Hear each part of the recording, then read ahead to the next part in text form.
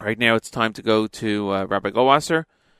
Rabbi Goldwasser's words, L'zecha Nishmas Harav Zeb Rabbi Yosef Alevi and Esther Bas Rabbi Yosef Alevi. Here's Rabbi David Goldwasser with Morning Chizuk. Good morning. Each day in our morning prayers, we recite Shiras Hayom.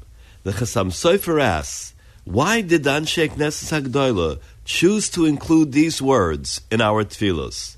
He explains that throughout the generations, there are always situations that require a fortification in our basic emunah. There is a need to inspire faith because we see that the wicked are successful and sometimes do not get punished. We despair that the divine providence has been removed from Klal Yisrael, or perhaps that Hashem is not offended by the evil deeds of the Rishonim. In truth, though, Hashem is Marich Apoy. He is long-suffering, and ultimately there will be payback time.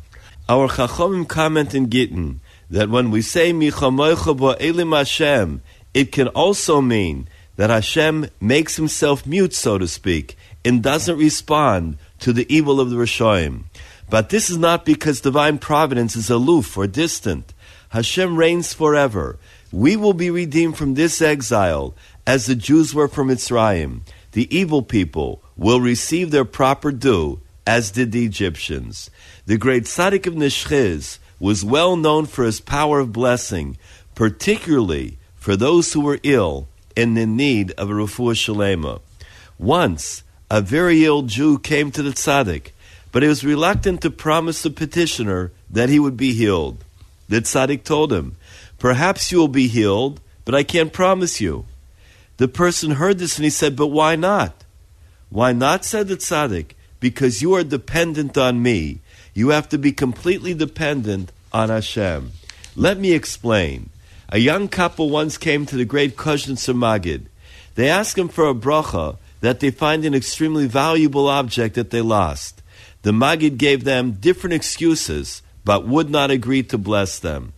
The young couple persisted, and the husband gave him a golden coin for tzedakah. The Maggid told him, if you're going to give me 60 gold coins, maybe I'll be able to help you. The woman was quite surprised. She heard this huge sum of money that the Maggid suggested. She took back the coin and said to her husband, Hashem alone could help us, even without this. Immediately, the Kozhnitzer Maggid turned to them. He had such great happiness, he said, until now, you forgot about Hashem. You placed all your trust and faith only in me. Now that you believe and trust in Hashem, you should know that your salvation is already on the way. This has been Rabbi David Goldwasser, bringing you Morning Chizuk. Have a nice day.